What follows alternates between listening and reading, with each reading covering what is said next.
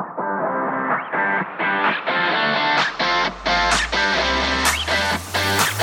I'm Darren Ride. And I'm Tim Beadle. Welcome to Disciple Making.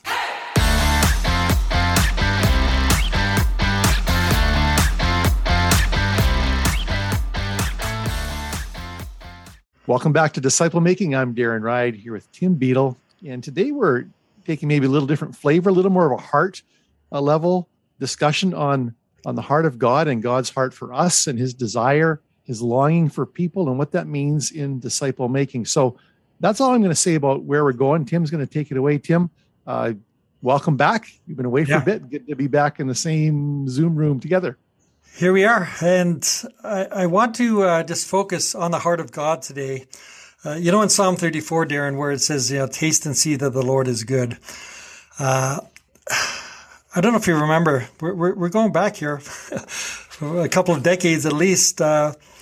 Kellogg's cornflakes back in the 1990s were going to be taken off the shelf. So Kellogg's had this major dilemma because since 1951, it had been their best-selling cereal. But all of a sudden, I guess the popular palate of people seemed to be leaning more towards the Snap, Crackle, Pop. A little more sugar, a little less. How are they? Are great. Frosted Flakes. And Kellogg's was considering taking them off the shelf for the new and improved versions, as it were. However, they decided to hire a marketing research company. And after they spent time and interviewed people who, again, ate Kellogg's cornflakes, well, it all came the Super Bowl, all those cool commercials in the Super Bowl. Fourth quarter, 1992, Kellogg's put on this sort of 30-second commercial of a guy eating a bowl of Kellogg's cornflakes. And they sort of described, the wholesome nature of the cornflakes. But then at the end, the guy looked into the camera with a spoon in his hand, sort of heaped with Kellogg's cornflakes. And he says this, Kellogg's cornflakes, taste them again for the first time. and the whole thing was like, these things are really good, but when was the last time you actually stopped and thought through what you were eating? And in the same course, when we taste and see that the Lord is good, we have to sometimes stop and really taste in terms of what God's heart is all about. And I believe when we do, God's been speaking to me the last 2 weeks about what his heart is for people, and the whole commission to go into the world and make disciples wasn't something that Jesus sort of thought up to keep us busy until he returned. It was a direct revelation and amplification of what is in God's heart since the day he created Adam and Eve. He wants us people to belong to him, and not only belong to him, but within that word belonging, and this is what I want to really focus on today. Within the word belonging is the word longing. God longs for us. And this really came to sort of a pinnacle 10 days ago in my life. I live out in Alberta. I traveled down to see my mom in Toronto. She was just taken into a long-term care facility because her dementia is getting really, really bad. And fortunately, she did recognize me. I saw her 2 days, 2 hours each day. But after I left, she would forget I was there quite shortly after. So each day was a separate visit. And I realized the next time I go down probably will be in 9 months because of a family wedding. I'm pretty convinced when I go back, not only will she not remember me, but she won't even recognize me. And my heart has been burdened because there's been this longing in my heart, Darren, about what it means to belong. Like, I belong to my mom because I am longing for her. But you know what? There's going to come a time where maybe even now where she doesn't remember me, that she isn't longing for me. There'll come a day when she doesn't even know me. And unfortunately, within our worlds, people don't realize that God, through Jesus, through his Spirit, is longing for them. And you just have to sort of pause and let that sink in. And this sort of fits on a whole bunch of different levels. For those who don't know Christ, the whole joy of the journey for folks like you and me and others who want to introduce people to Jesus is that they don't know that God is longing for them. Has that been your experience along the way? Oh, yeah. I mean, it's when people understand that, even to hear it sometimes, it's a bit of a, question mark, because so many people have experienced anything but people longing for them. They've experienced people using and abusing them and abandoning them. And, even to the point where one of Kristen's coworkers she's sharing Christ with, one day just came out and said, why does Jesus have to be a man? Yeah. Because every man in my life has been, been so nasty with me. And so for people to understand that God has a heart for them is a breakthrough idea and a breakthrough experience. Yeah, it is for sure. And, Paul, in writing to the church in Ephesus, talked about what it meant to belong to God. And those who are, now in the household of faith, as it were, talks about that we would become mature, attaining to the whole measure. Like, this just racks my brain. We'd become mature, attaining to the whole measure of the fullness of God. Like that's part of our design. Obviously, we're created in God's image, but He has created us with the capacity to be filled to the fullness of the measure of God. That's in chapter 3, and in chapter 4, fullness of the measure of Christ. And therefore, when we look at people, we've said this 100 times before. So from now on, we consider no one from a worldly point of view. So our people are not only lost to the love of Jesus, but they're lost to the knowledge that there's a God who not only loves them, but is longing for them. I know others have talked about, the hound of heaven that pursues people. But I just wonder, as part of our disciple-making commitment, to what extent is there an element of longing in our hearts? Have we lost the longing? And sometimes when we do, disciple making becomes more of something, well, we have to do it. We were commanded to do it. But when you long for someone, when I look into Scripture at the different pictures of the relationship between Jesus and His church, it all talks about relationships where longing and belonging are associated. So I think, put you on the spot, Ephesians 5, the bride and the...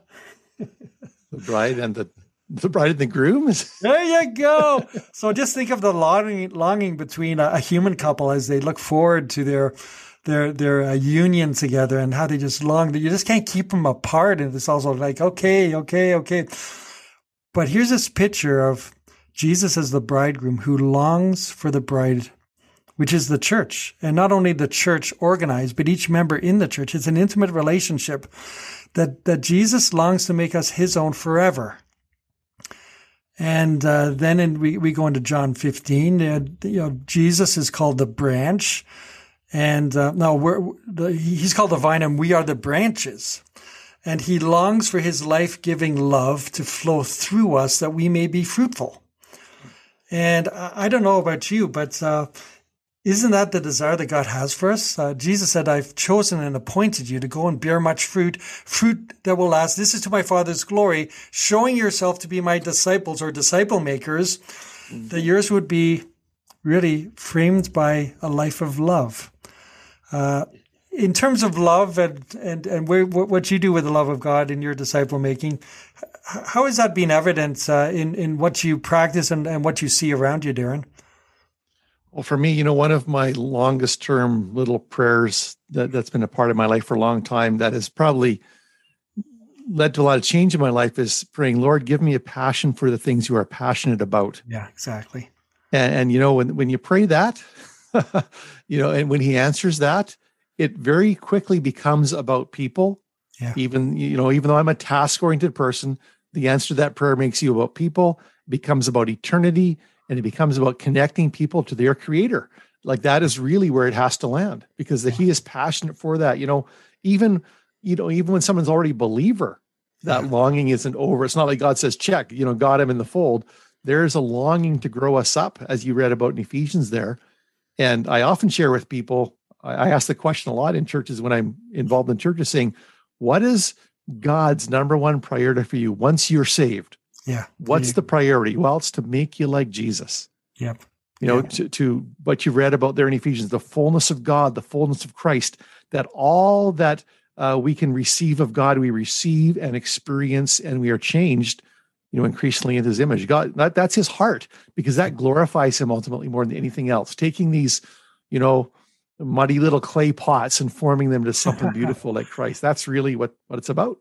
Yeah. Now someone once said, maybe you can help me out because I forget who it was. They said, Lord, may my heart be broken with the things that break the heart of God. I don't know who said that. I'm going to look it up. but that's basically what you just said, that we would be so in touch. And this is the imagery of the branch and the vine, that the life that flows through the vine to us as branches really is the life that Jesus gives us. And if God is a God who longs for people, then Jesus is the Son of God who longs for people as well. And that's the reason he came, not only to save them, but to rescue them, to find out which was lost. All the imagery in the Bible is all there. So here's another picture of the church. 1 Corinthians 12, we're the body of Christ. He's the head and we're parts of the body.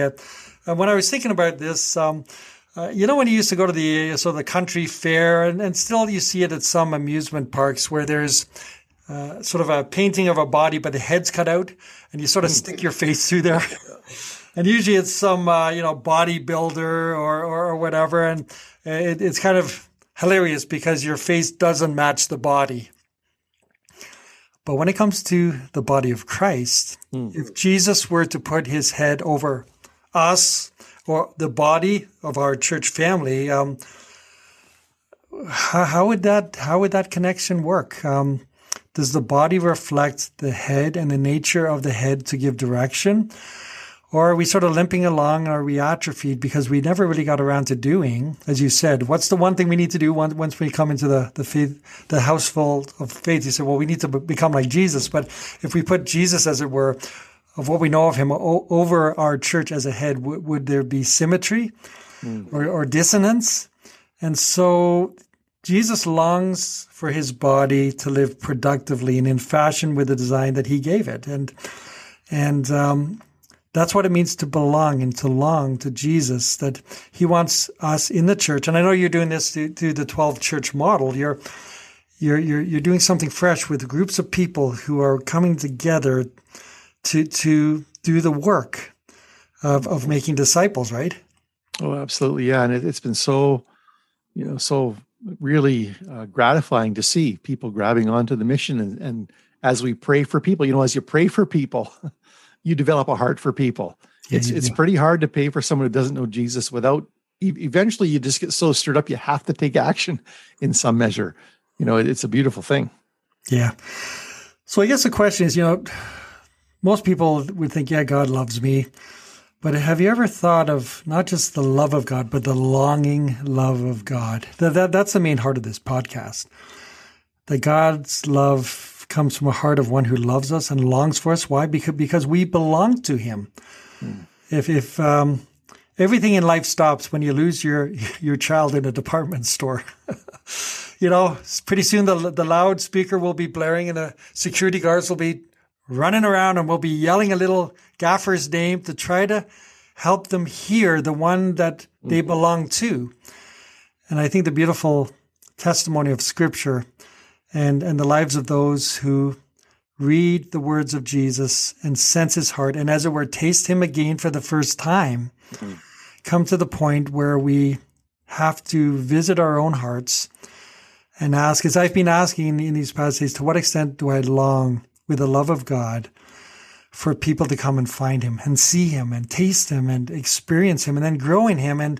And as we say with the disciple making lifestyle is that we teach them how to do this with other people as well. Oh, yeah. As you're saying this, Tim, I'm just thinking how different a worldview this is, from an atheistic mindset. Yeah. From this idea that this is all random. There is ultimately no purpose. This is such a different, what you're saying, it just flies in the face of really a lot of our culture. And I would say even not just from an atheistic standpoint, even for a lot of believers. Yeah. Do we really believe God longs for us? Yeah. Do we believe that God is for us, therefore who can be against us? Do we understand, how much his heart beats for us? Yeah. And, I think we can get into, even as Christians, into the task, into the duty into just going through the motions or thinking we have to somehow earn his favor. That's where legalism comes from, trying to earn God's favor without realizing, hey, we've already got the favor. We can rest in that and allow God to do his work in us and through us.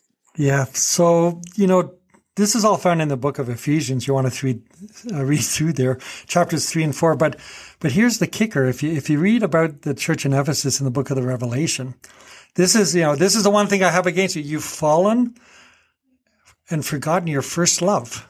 Well, Tim, I wrote that down as we're talking in my notes. Right? I wrote down about Revelation 2. Okay. So we're on the same page because this isn't something that you check off on a list, friends. This is who we become when we become like Jesus. And, I was thinking, when I was visiting my mom, who no longer sort of remembers me unless I'm right with her, and she hears my voice. I think it's my voice that actually puts two and two together. But I just thought, all those years when I was younger, I never realized the amount of attention and love and longing parents have for kids. Now that I have grandkids, it's all happening all over again. Oh, yeah.